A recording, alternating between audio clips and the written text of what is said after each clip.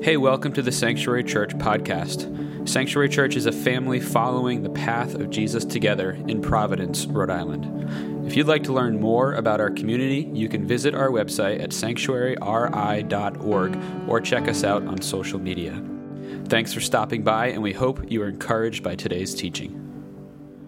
And with that, assuming I didn't forget anything else, great. Thanks, Joy. Would you stand one more time for the reading of the word? Philippians 1. We've been in the book of Philippians, a letter written from a guy named Paul to a church in Philippi. He's writing from jail, and he mentions the word joy and rejoicing these 16 times in a very, very short 4-chapter book that takes you like 12 minutes to get through. Something is either very right or very wrong with this guy. He's in jail. He's going through hardship, and he is like, I am full of joy. You better be full of joy. Learn the secret of contentment. And then he just starts dropping things like this passage we're going to read today. Now, I want you to know, brothers and sisters, that what has happened to me has actually served to advance the gospel.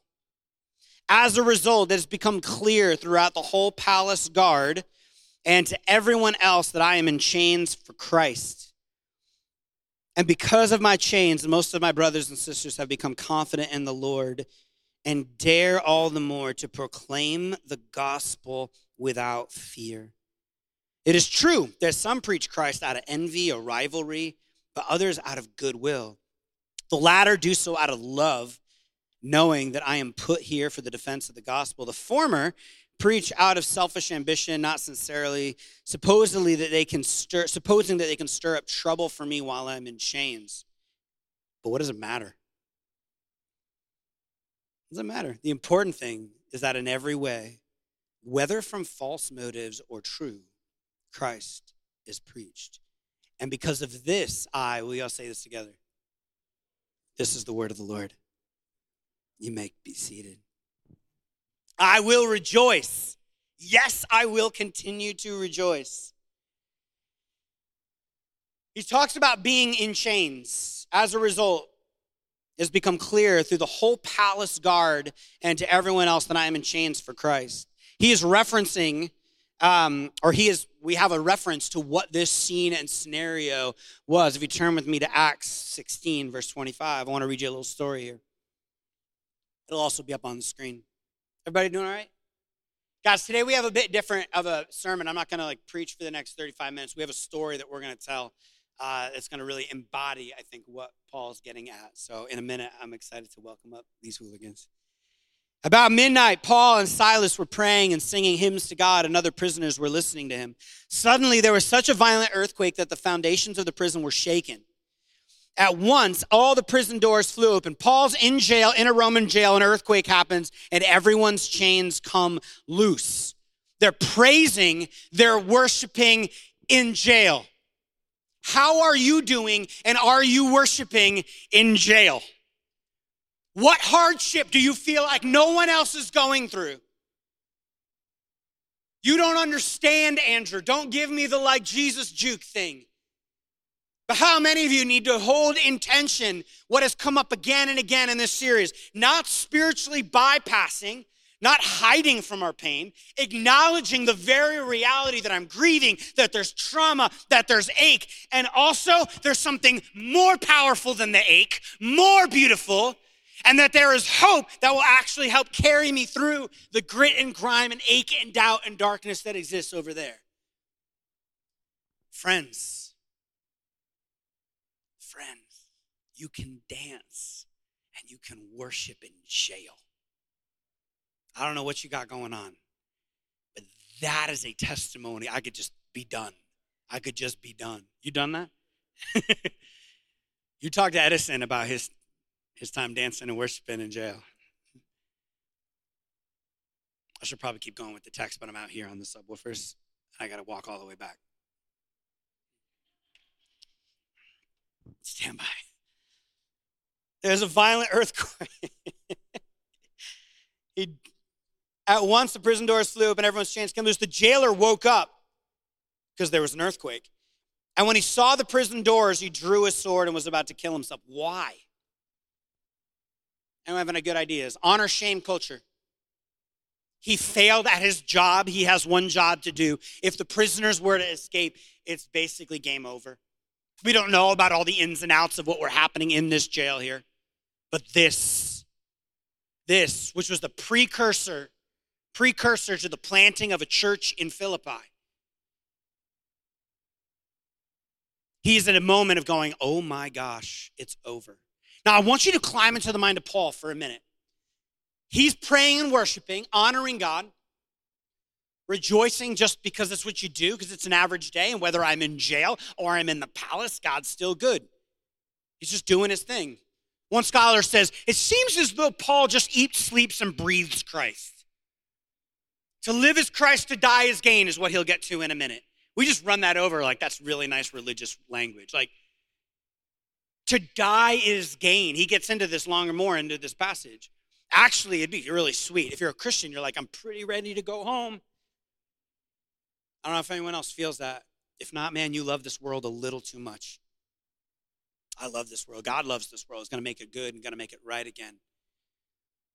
But he's like, man, what I want more than anything else is to be home. But there's some reasons I should stay. That same picture gets grafted onto this moment right here. Because he should leave. The jail just opened up. He should go now, right? Everyone follow me. He should go now. He is in jail for an unjust reason. God seemingly broke the chains, or just an earthquake happened at like a critical moment that allowed for him to be free. The jailer's asleep. I imagine it was like a cloud of dust or whatever else is going on, because the jailer's like, oh my gosh, they're out. Reaches for his sword. I'm like, I can't, I might as well just kill myself because of the punishment that's going to come for me of letting this happen. And then the cloud of dust fades. And what's Paul doing? He's just chilling there. Not a great escape artist. He's just sitting there. Again, I'm not going to pretend, and any preacher who tries to pretend to know all the motives of Paul in this moment is lying to you.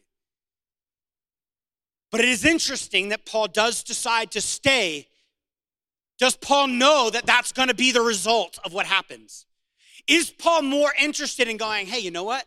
I'm going to continue to do what I will write in Romans 13 and go, I'm going to submit to the authorities as far as I'm able. I'm in jail. It's unjust, but I'm in jail.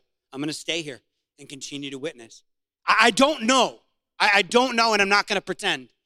But I do know that Paul seems to really care and love this man, because what happens next is Paul has this opportunity, an open door to the gospel. I could leave and escape jail, or I could preach the gospel, or I could proclaim the thing that's better than anything else in the whole world ever.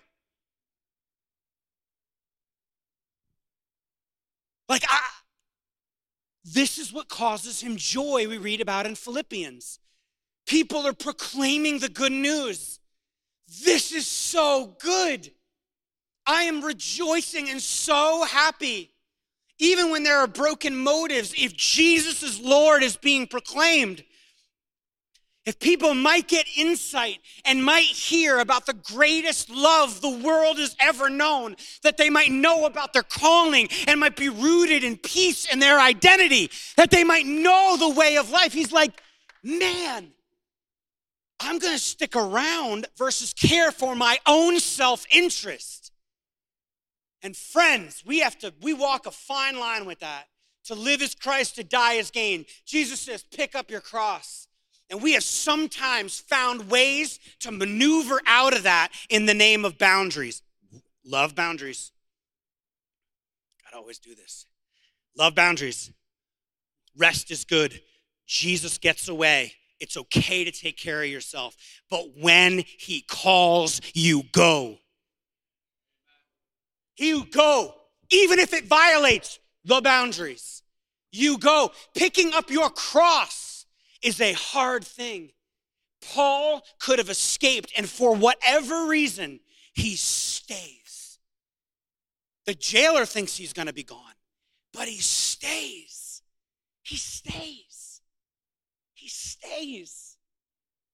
I like to imagine this is just his love for people is so deep he knows what's going to become of this maybe young man. He knows what's going to become of him, and he stays. An opportunity to share the gospel, a way that this man's not going to take his life. I'm gonna stay. Paul shouted, "Don't harm yourself. Don't harm yourself. Like, don't do it. We're all here. We're all here, buddy." I don't know why it's buddy. We're all here, little buddy. We're all here. The jailer called for lights, rushed in, and fell trembling before Paul and Silas. He then brought them out and asked, "Sirs, what must I do to be saved?" He's like, "I don't know what just happened. Y'all are crazy. Would you please share a little bit of whatever that was with me?" I was supposed to give you guys some time. Just getting into this, bro. All right, a few more minutes. They replied, believe in the Lord Jesus and you'll be saved. Real quick, just for those of us who have some particular form of Western theology that is not super helpful, believe here is trust. It's the word pistos, trust in me. It's not like believe Jesus was a thing. Having like some, like just checking a box of I intellectually believe Jesus is Lord. I guess I can do that. It's trust. Covenantal. Pistos, moving towards him. Trust that he's Lord. Trust that he's king. Begin to reorient your whole life, your citizenship, the way you view your money, the way you view violence, the way you view justice, the way you view unity, compassion. Begin to orient it all around Jesus. There's a lot loaded in that. That is the gospel. Jesus is king. Before the gospel is anything else, it is Jesus is Lord. He dies on the cross and rose again. That's what Paul says in 1 Corinthians 15. That is the gospel. The good news that he's king. Believe. Then he spoke the word of the Lord to him and to all others in his house. At that hour of the night, the jailer took them and washed their wounds. Now you've got the jailer washing the wounds. This is such a great story. Then immediately he and all his household were baptized. The jailer brought them into his house and set a meal, but he's cooking for him now. Once persecutor, now servant. Maybe this is what happens when we love our enemies. We turn enemies into friends. The jailer brought them into his house and set a meal before him. He was filled with joy because he had come to believe in God, he and his whole household.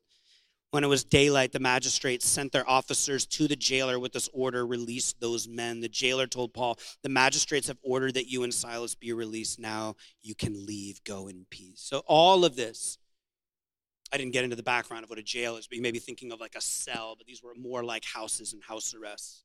So he comes and cares for them and then are finally allowed to be free to actually go.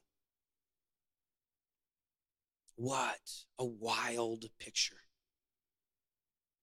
If you go back really quickly to Philippians.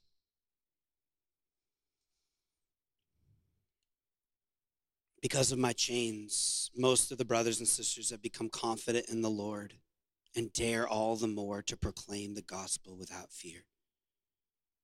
And then he says in 18, the important thing is that in every way, Christ is preached. And because of this, I celebrate. Because of this, I rejoice. See, Paul's got a number of reasons in the book of Philippians about rejoicing. Brittany reminded us it has his presence with us in the midst of our deepest ache and pain. It is there that we discover the hope of restoration and of healing that leads us to joy. You got pictures of what it is to turn and see and turn aside and see the wonder of what it is to experience the worst the world can throw at us and have a disposition that is different than just happy, sad. Cornel West famously said, I am not an optimist or I'm not a pessimist. He said, I don't live in those two categories. He said, I am a prisoner of hope because of my faith in Jesus. prisoner. He's a prisoner of hope. He uses that prisoner language, I think, on purpose. MLK used the same prisoner language while he was in jail in Birmingham, writing a letter that, like, in so many ways mirrored Philippians, had all these references to it. There's something about you can be imprisoned by the brokenness and ache of the world, or you can be imprisoned by hope and joy in the midst of the ache of the world. And Paul, for all the different reasons that he spells out for us of how to rejoice, says one of the reasons that brings me to joy, one of the things that leads me to celebration, one of the things that allows me to master the art of contentment, he says, is rejoicing in the salvation of others. Rejoicing in God's salvation. He talks about his own, which we'll get to, but he talks about others. Christ is being preached. How could this not lead you to joy? And this morning, if it's not leading you to joy, you're like, yeah, that's cool. Other people come to know Jesus. It's cool. We're going to put some flesh on this. So I want to welcome up Jeremiah and James.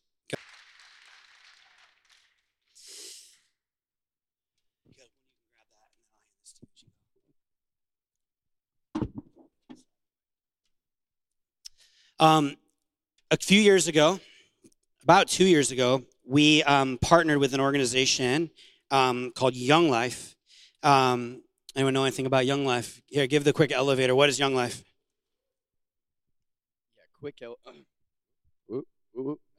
quick elevator. I guess just for context, Young Life is a ministry. We call it an incarnational ministry.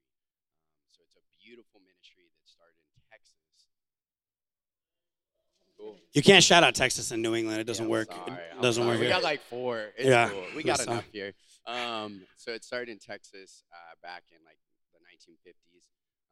And the goal was essentially a youth pastor had great kids come to the church, whatever, but they had a high school right across the street. And none of those kids came to the church. And they realized in their town there was such a missed opportunity for kids to know Jesus that their parents weren't already pushing them to youth group. And so basically what the ministry has been since then is adults who know the Lord, love him, serve him, going into the lives of kids who don't yet, and just being alongside them and living with a surrendered life that preaches Christ. Oh, that's great. So 2 years ago, we, because actually of, I think Hollenquist first, the Andrasics, Jeremiah, there was like this groundswell of people who had been impacted. I didn't know anything really about Young Life at all. And I've been really impacted by this ministry. There's a chapter up here. And 2 years ago, Sanctuary would like, let us know what you need. We want to be the wind in your sails as you start this and begin to like allow this to be like a mission outpost in our city. And then tell us about, just really quickly, the last couple of years have not been ideal. They've been a bit of a struggle. Yeah. Absolutely. So Jeremiah and I have been friends for like ever. He was the person in my life that like from the time I think we were in 7th grade, we were spiritually connected and we were part of each other's lives in Christ really since that time, and it's been a journey ever since. And so I saw and was witness to some of the things he was getting involved with in San Antonio. Yeah, so I have been leading Young Life the last like 10 years prior to moving here, 8 years or so prior to moving here. And James and I would talk about it all the time. We would talk about just the beauty of seeing kids' lives transformed. I was in medical school and undergrad, whatever, and just getting time with kids that were inner city Austin, inner city San Antonio, living in what many of us probably know about, just the bondage of our culture, especially in Black and Hispanic communities, where what you are preached as a good life is not. Like it is lesser than what Christ has for us. And unfortunately, these kids that I was walking with, many had heard of Christ, but did not know him and did not experience his joy. And we would talk about all the times and like stories of kids just being absolutely transformed, going from like, man, this is me making it, to like experiencing the goodness of Christ and just being forever changed by it. And when we talked about that, James had this vision of us coming together. Like I literally moved here to do this with him. And we were like so stoked. We had such a vision for it, and we looked at the city. And James can tell you more about that. No, absolutely. So, we came up here because my wife's school, Megan, came up here for PA school, and we we fell in love with this place. But we also, after living here for 2 years, we saw the brokenness of the city, and really, when I say the city, it epitomized what the world goes through and what Christ has for us, where there's pockets such as just beauty and amazingness and joy and fun, and there's pockets of brokenness. And we felt that, and we saw that, we observed that as not being native New Englanders, and it made us really evaluate where we came from and how this compares and all that kind of stuff. But we saw it the most kind of epitomized at Hope High School. For those of you that don't know, Hope High School is a local school, and it's in the east side, on the east side, and it's surrounded by Brown, the Wheeler School. There's another one I can't remember. It's just one of the most well-resourced area it's the most well-resourced area in the city. Yet Hope High School is not as well-resourced, and a lot of the people that go to Hope High School aren't from the east side, and it's like, man, how and we got involved through kind of connections of the church with that, and we saw that we wanted. I just felt like the call to I wanted the life that Christ has for us, for those kids, and for this city. And I feel like we just, as Megan and I talked, and we shared that vision with Jeremiah, we're like, oh my gosh, how incredible would it be to bring young life to start at Hope? What would that look like? And yeah. Give him a snapshot of the last 2 years. Yeah. Yeah, sorry. Yeah, I'm kind of nervous, guys, but but I'm also just really I'm just really excited to see what God is doing right now. It's overwhelming. Yeah. You go. You go. Yeah. I think I've heard how James feels about this, and so as we set out to do that, we were so excited, but yet there were so many roadblocks we just came up against. And just to name a few, I mean, there were family deaths, there was loss, there was difficulties within the climate of ministry we were stepping into, and the way things have been done, but that we felt like they needed to be done now with this city, with these kids. And our hearts were just burning to see it done. And we were convicted that it needed to happen. But yet, over and over and over again, we were just getting the wind knocked out of our sails, if you will. And it was, and we were running, but it felt like our efforts were not enough for it to happen. And things kept falling apart, and we were just incredibly, incredibly discouraged, as it felt like we failed God and what He had for us here. And then God did. Yeah, no, God did. God did. I'll tell you, we sat, it was right around the 4th of July. We sat at Megan, James's wife's family house, and we were talking, and we had this camp trip coming up. And let me tell you, Young Life Camp is truly the sweetest little bit of heaven on earth. Yeah, you know what's up. Yeah, I know. Where's Elizabeth? Where are you? Yeah, go ahead. Thank you. It is the most beautiful place, and we had 10 slots for kids to go to camp from Hope High School, which, like I said, our hearts are just yoked to right now because, anyways, we had 10 slots. We had 2 kids signed up. Like I said, we were just getting like a week before about to leave. Truly, and we felt like there was nothing we could do about it. We had tried everything we could. We had strategized as much as possible, but nothing we were doing was working. And finally, we came to this point where it was like what we had personally gone through the last 7 months of, Lord, how do we just surrender ourselves to you? What work do you need to do to make the work you envision and you want for us come about? We just said that about this. We said, look, we have no more game plans. There's no plan B. God, do what you want to do. We have nothing to lose.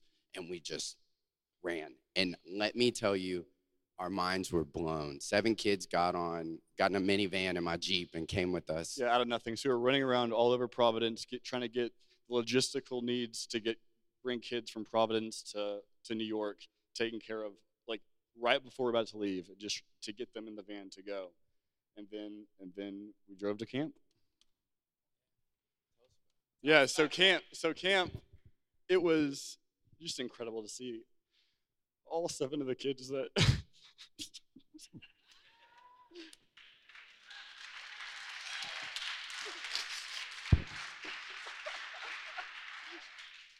yeah, like all 7 of the kids, like personally. That guy doesn't cry. He doesn't cry. This is the second time he's cried in like 3 years, I think. Don't cry. Like ever. Yeah, all 7 kids, we can like say, experience the love of God in like a way that was so unique to them. And they're just, we could tell stories all day, but just to have like one of them being one of the guys that we met through football, on the side, we met all these kids as football coach volunteering. My wife and Deja, we're volunteering at Hope for the cheer team, and so we've gotten to know kids, and so we kind of knew this kid, and he was a guy that like was such a strong personality, and that like he had the opportunity for so much good, or also like can really like send the group in a negative direction. And we went to the fall weekend last year with him, and he came to camp, was excited to come to camp, but he was blown away with who God was, and he was just like awestruck and realizing that like, oh, if I sin, I can like God will take that from me, and not just once. I can sin more than one time, and God loves me despite my sinful nature. And he's a guy that was just thinking critically and like in the depths of his heart, looking for something, and like kind of knew God and wanted to be close to God, but didn't know how to do that. And so to see him at the beginning of the week be there, and at the end of the week having conversations like, hey, I trust God. This was a moment for me that I'll remember my entire life. I'm saying yes to God. And yes. Oh, wow. Yes. And to paint the beauty of that, even like just to take it all the way there for you, this is a kid, he comes from a single parent home, a really, really young mother, a beautiful mother. She is incredible. She is such a good mother to him, but no father figure.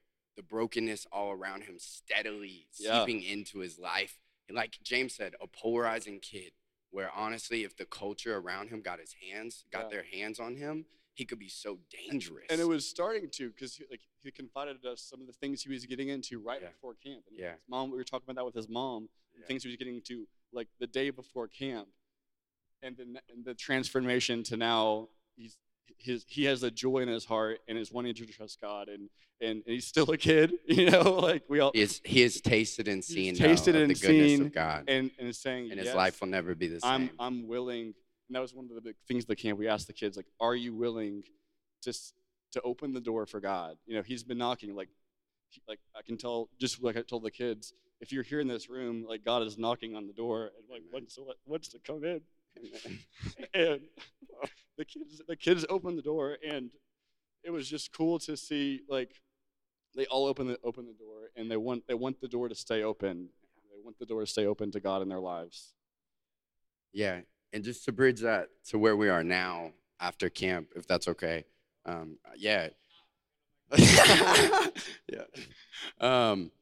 We came back just yesterday. If y'all can appreciate James' tan, I'm gonna fill you in on that.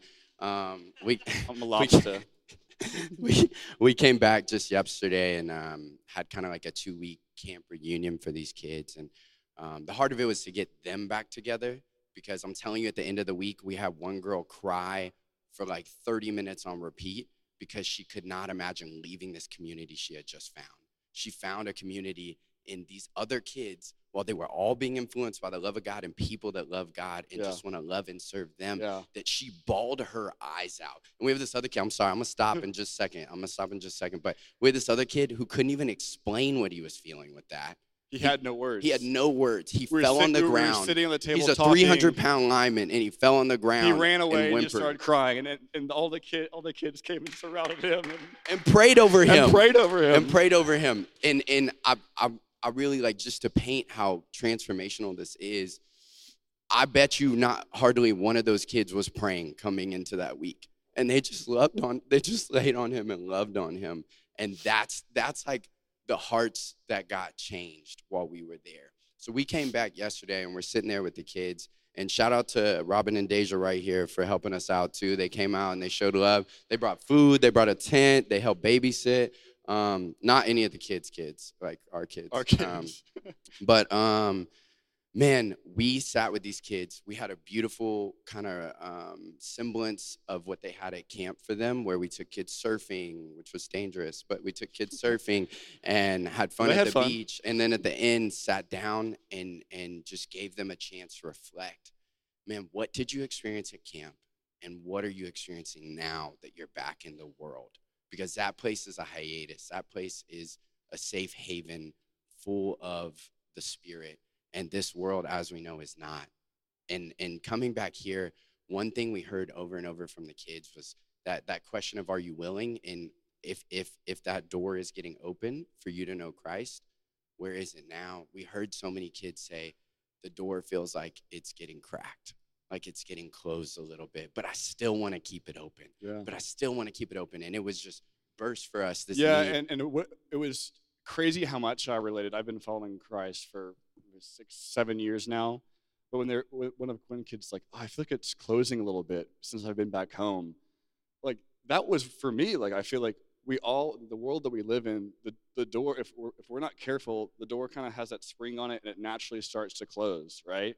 I'm sure we've all experienced that. And like just say, hey, we need things to stay healthy, to stay in community, to read the word together, to grow as one another in Christ. And that's I think where we're headed is we went to accompany those kids, and like they're all so excited. They're like wanting to bring people into the joy that they've found, and it's like we feel like we've gotten a glimpse of like what God's going to continue to do in Providence. And we're just trying to like run with it the best we can, but we're really busy. Yeah. So to tell you where we're at now and give you the context of what we think is happening moving forward.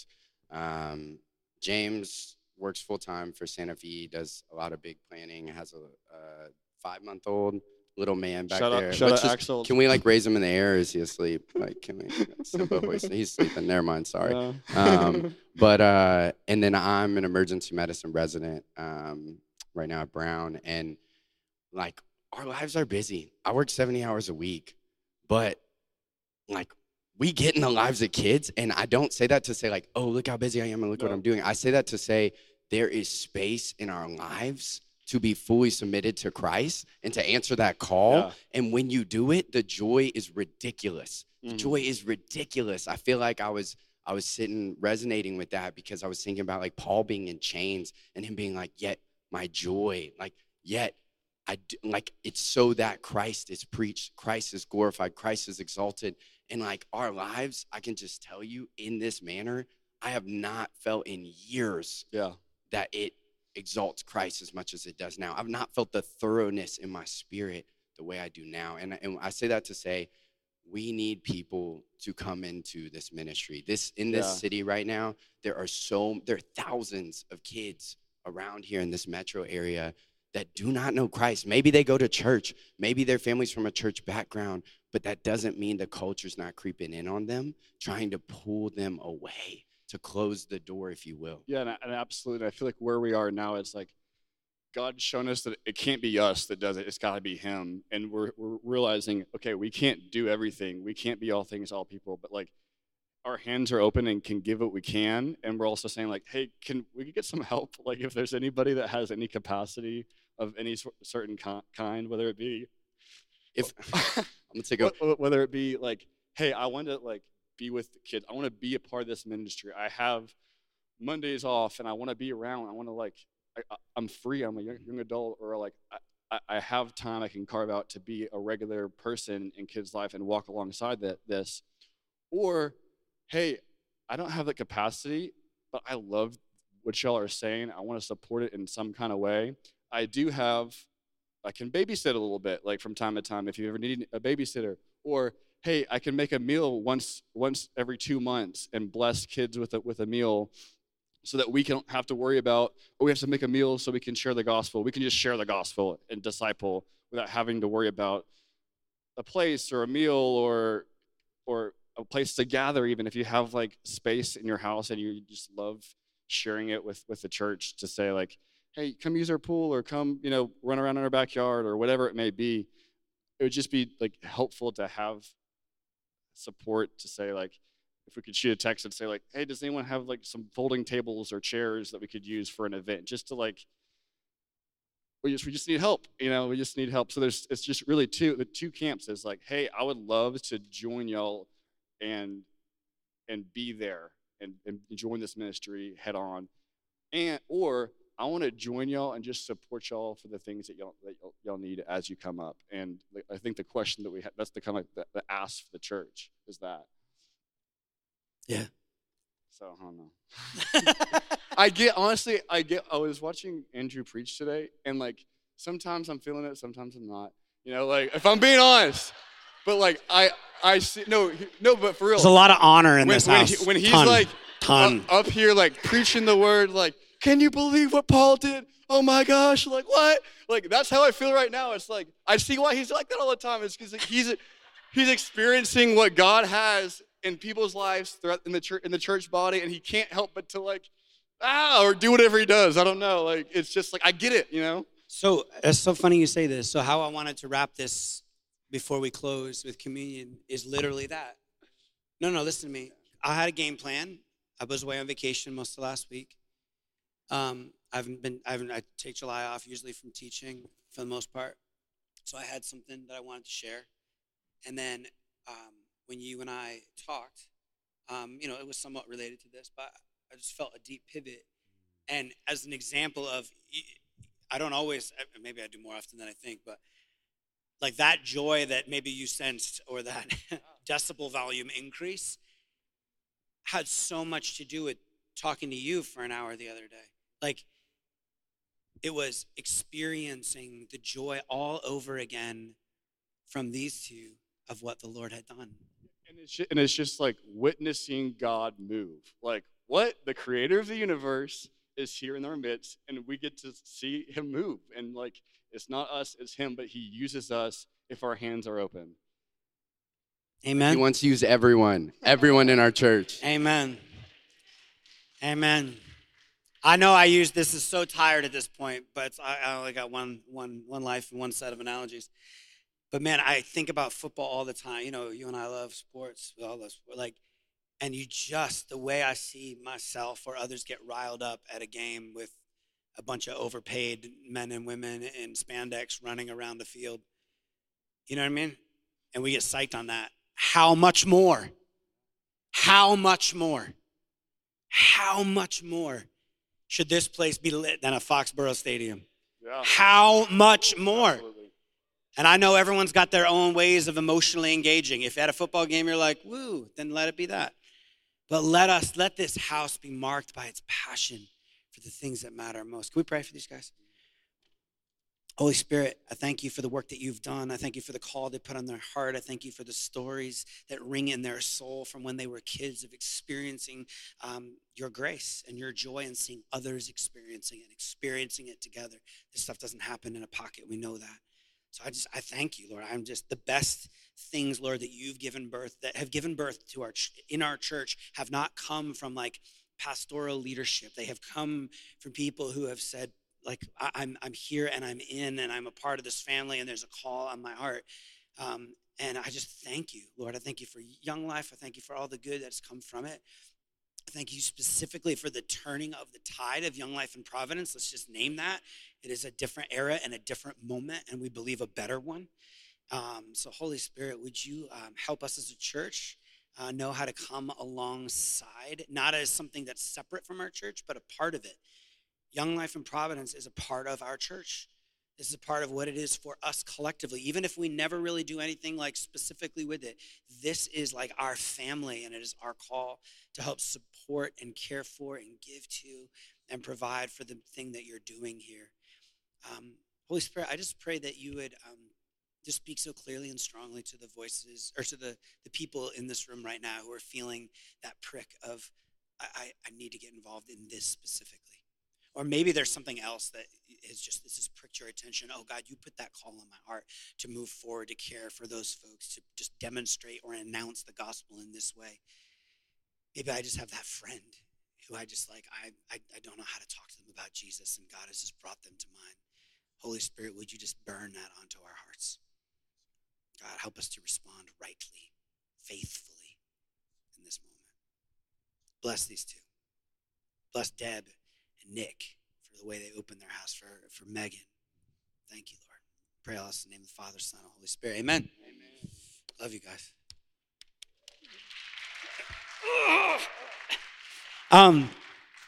We're gonna close by taking communion together.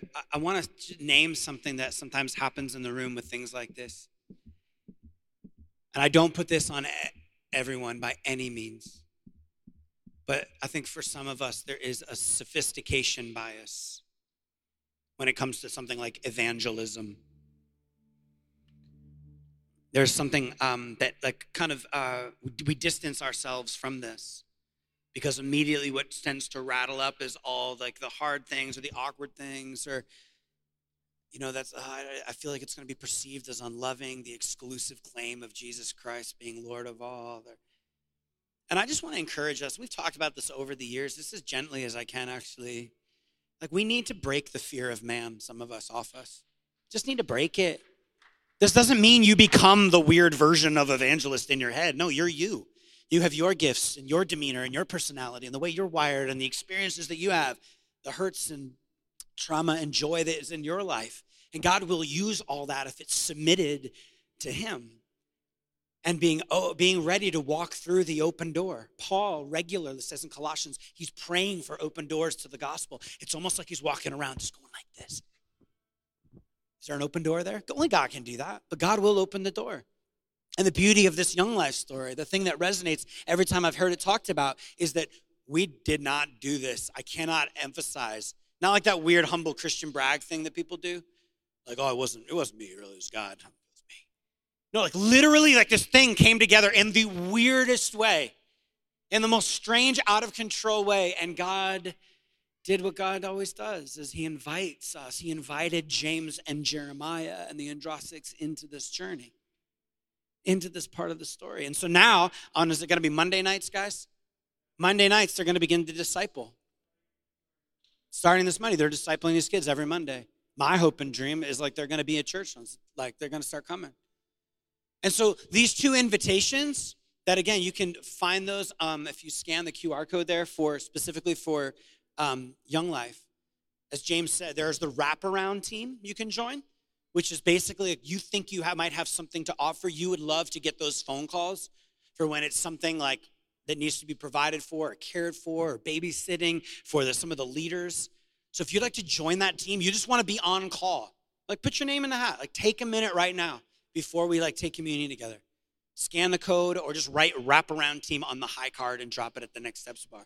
And the other thing you can check is I'd like to know more about actually being in the room when they're being discipled.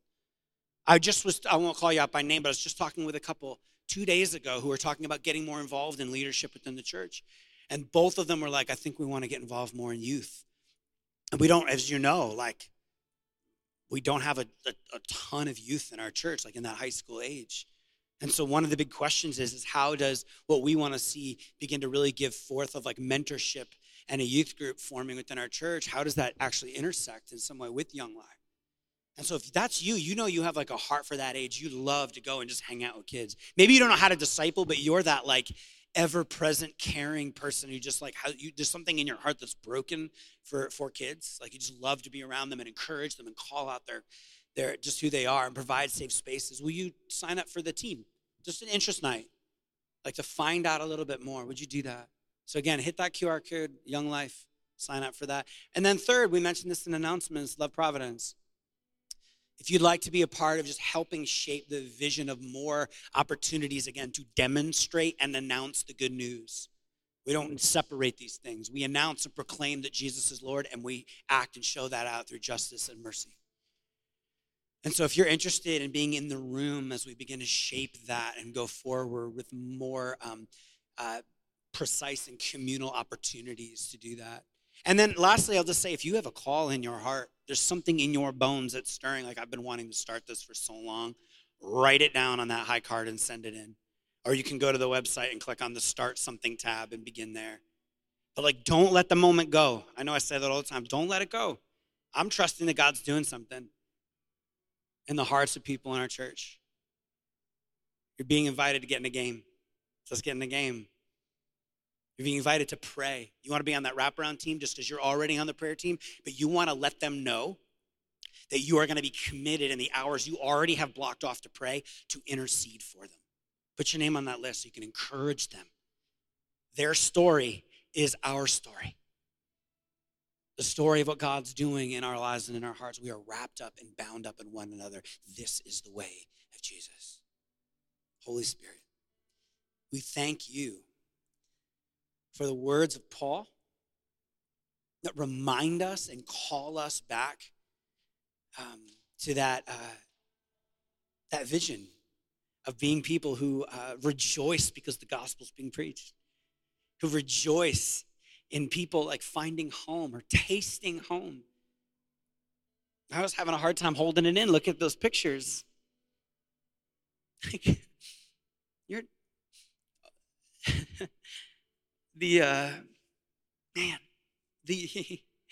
the announcement of the church's decline is just so overblown and just overblown. You are making out, Lord, just a more faithful and potent church. And we see it in moments like this. People finding their way home. You calling them home. You running up the road to them. You extending amazing grace. How sweet the sound.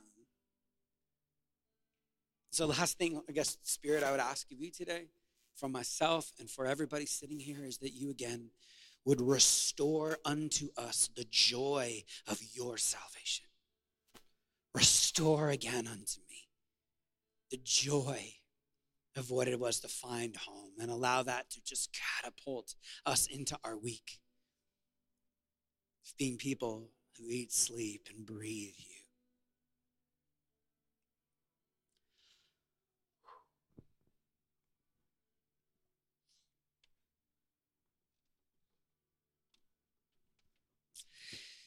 Church, let's prepare our hearts to come to the table now.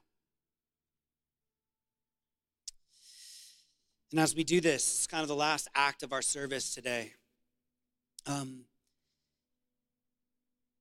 We turn our attention specifically to the grace that is found at this table.